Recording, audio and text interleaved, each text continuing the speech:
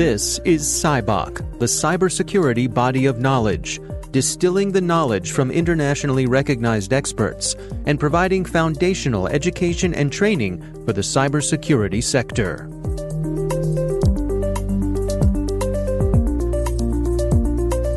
Hello and welcome to CyBOK. I'm Dave Bittner from the CyberWire. Joining us today is Professor Frank Piesens from the Computer Science Department at KU Leuven. He's author of the CyBOK Software Security Knowledge Area. How does software security fit in cybersecurity? I think most people will agree that software is a very important part of cyberspace, right? So internet-connected devices have a ton of software on them. Your phone has tens of millions of lines of software. A modern car, cars are also internet connected these days, have hundreds of millions of lines of software. Hence, that software is incredibly complex. I think it's fair to say that some of the software systems we build today are among the most complex engineering artifacts ever built. Right? And so we have learned through experience that it's impossible to get software of this complexity completely correct. There will be bugs in there. And so software security is to some extent about these bugs. The software may work well in the common cases, but there may be many, many corner cases that the software does not anticipate will ever happen, and that when they happen can make the software misbehave completely. And that's what we study in software security. So we call these bugs software vulnerabilities. They are faults, errors, mistakes in software that can cause the software to completely misbehave, and clearly that has security consequences, and we want to get a grip on this. So that's essentially the viewpoint that the software security knowledge area of the CyBOK takes. A more academic definition of software security would be to say, look, for software we have some kind of security objective. We want it to keep certain information secret. We want to specify that security objective. And then software security is about making sure that the software we build complies with that objective. And these are, in a sense, two sides of the same coin, because the vulnerabilities that I talked about before, if these are present in your software, likely any security objective you might have for the software, like keep these secrets confidential, will also be broken. Because you can use these vulnerabilities to do such terrible bad things, essentially. Well, let's walk through the various categories of vulnerabilities. How do we organize them here? So there is no generally agreed categorization of vulnerabilities. Essentially, there are different kinds of mistakes you can make. So we have made a specific choice in the CyBOK classification that is influenced by the impact that these vulnerabilities have had in the past. How important have they been? And so categories that we discuss are, for example, a very important one are memory management vulnerabilities. So essentially, these are mistakes you can make in how you manage the memory of your computer program. If you write software in a language like C or C++, what you have to do is allocate and deallocate the memory that you will use to store data yourself. And if you make mistakes in that, it may happen that an attacker can cause corruption of memory, can cause data to be stored in memory areas that should not be messed with. And because computers store everything in memory, this is an example of a situation where really bad things can happen. So you can overwrite the code of the program, for example, and the program can start behaving completely different. Or you can override important data of the program, and hence the program will again behave in completely unexpected ways. So these kinds of the most famous one of these memory management vulnerabilities is what is known as the buffer overflow, where software writes beyond the allocated space of memory, writes data beyond the allocated space of memory, and hence corrupts a part of memory, and then you can have all the consequences that I just mentioned. Now, there are some other vulnerabilities that you outline here, things like race condition vulnerabilities, API vulnerabilities, side channel vulnerabilities. Lots of different things come into play here. Yes, that's true. So, and even the categorization we have here is by no means complete. There are different. So essentially, the question here is how many ways can you mess things up? You can bring a bit of structure into this. For example, the side channel vulnerabilities that you mentioned have received quite a bit of attention in recent years. So some of your audience may have heard of things like Spectre and Meltdown and Foreshadow. So essentially, side channel vulnerabilities are, again, mistakes. In this case, both in hardware and in software that make it possible to retrieve secrets from software by observing side effects that were never intended for communication. And so if you have these kinds of vulnerabilities, they may allow an attacker to extract secrets from your computer application in ways that you never expected. The other examples you mentioned, race conditions, it's very hard to reason about concurrent software. We tend to think about programs as executing sequentially. So it may be that when you reason about your code sequentially, it does exactly what you expect. But if an attacker succeeds doing stuff on the side in parallel, again, bad things might happen. You might perform a check that all is fine. So, for example, think of an e-commerce application. You would check that the total price of the shopping cart is the sum of the price of the items in the shopping cart. Then you ask for payment of that total, and then you start shipping out all the items in the shopping cart. Sequentially, this is a perfectly fine thing to do. But if an attacker can concurrently change what is in the shopping cart, then he can wait until you have done the checks. And then before you do the shipping, add a number of items to the shopping cart, for example. That's an example of a race. If your software allows that, if you have e-commerce software that allows this, that's an example of a race condition vulnerability. And clearly that's undesirable from a security point of view. Yeah? You might get more stuff shipped to you than you paid for example. Well, let's walk through the methods of prevention that you've outlined here. Yes, so we consider in the knowledge area different ways of dealing with these problems. We consider prevention, detection, and mitigation. And so in terms of prevention, the question is, how can you make sure that bugs like the ones I mentioned are never introduced in your software? And of course, you cannot in general prevent any kind of bug from entering software, but there are specific classes of bugs that you can weed out completely. And a good example are the memory management vulnerabilities we talked about earlier.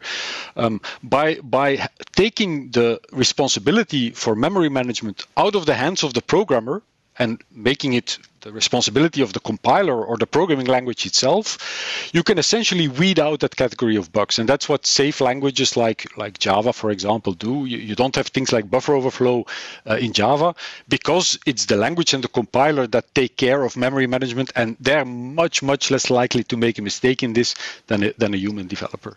So that's what prevention is about. What can you do at the level of programming languages, at the level of type systems, or very pragmatically at the level of review of your code, for example, guidelines. What kind of guidelines can you give developers? If they follow these guidelines, it might be less likely that they introduce these bugs, these software vulnerabilities that we talked about. I guess the contrast between relying on the programmers themselves to use best practices to prevent these versus having the preventions sort of baked into the system itself. Exactly. So where you can bake them into the system themselves, you should. Because if you can program essentially the compiler, for example, to take care of these issues, well, the compiler will not make mistakes in this. If you put the responsibility with people, well, people are a bit more error prone. They will forget to apply these rules once every so many times, leading to the introduction of a new vulnerability. On the other hand, of course, we can only introduce enforcement of these kinds of rules in the system itself, in the language, in the compiler, once we understand the category of vulnerabilities well, right? So the new kinds of mistakes you make will come up, and it's definitely not the case that for all these kinds of vulnerabilities, we already know how to proactively prevent them through, for example, programming language design. Yeah, it's interesting. And then I suppose you also have to rely that there are no bugs in the compiler itself. That's true. So if you put the responsibility with the language and the compiler, then bugs in the compiler might lead to vulnerabilities in the compiled code. But again, I think experience has shown that it's a safer bet than putting the responsibility with the developer. Also, if the compiler is buggy, well, one fix will then immediately fix every program it compiles, right? So you have a kind of a scale effect there that you don't have on individual developers. If an individual developer makes a mistake, okay, he can learn from it, and next time he will do better. but you don't have the scale effect of if you fix the compiler, everything it compiles will now be protected.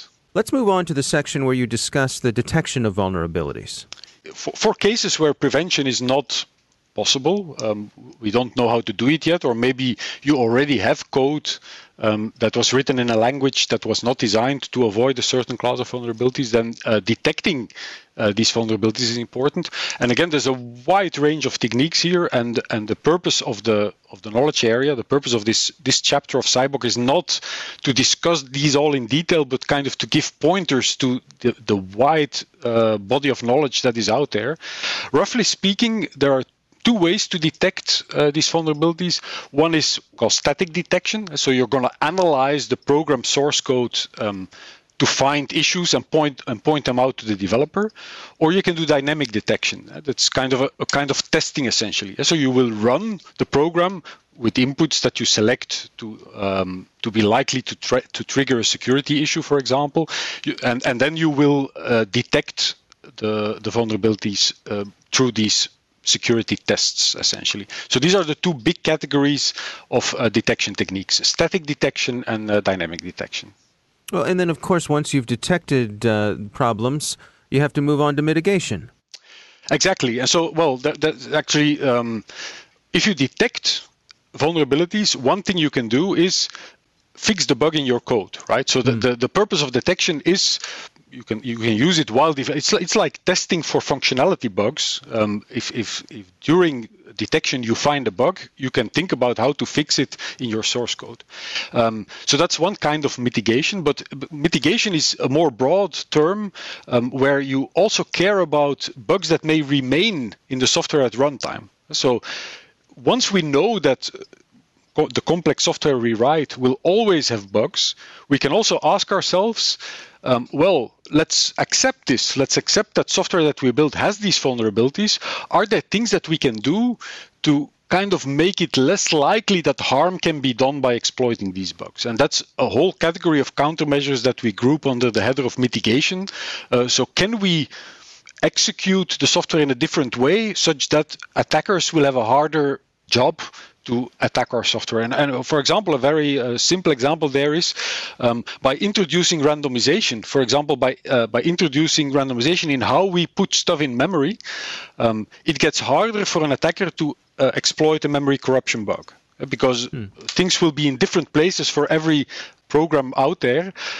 And so just doing this, we don't know where the bugs are, so we can't remove them. There are still bugs in the software, but just by doing this, by randomizing the layout of how we put a program in memory, we already make it harder for an attacker to exploit these vulnerabilities. And so that's the general category of mitigation. And there again is a wide variety of knowledge on this, and the chapter has pointers to a variety of techniques to mitigate the exploitation of these vulnerabilities. You know, it seems to me that over the past few years, there's been an emphasis on security being a part of the process from the get-go, rather than security happening after the fact. Software is written and then there's a security analysis done. That it really needs to be part of the whole process. Exactly. That's kind of the security, build security in a trend that is indeed a very important trend in software security. There is another chapter in the SciBOK knowledge areas that specifically deals with this. So if you have to set up a software engineering process, how can you make sure that you deal with security early on? What kind of activities do you have to do during the development of software to have a better chance of having a secure end product? And indeed, I fully agree with you.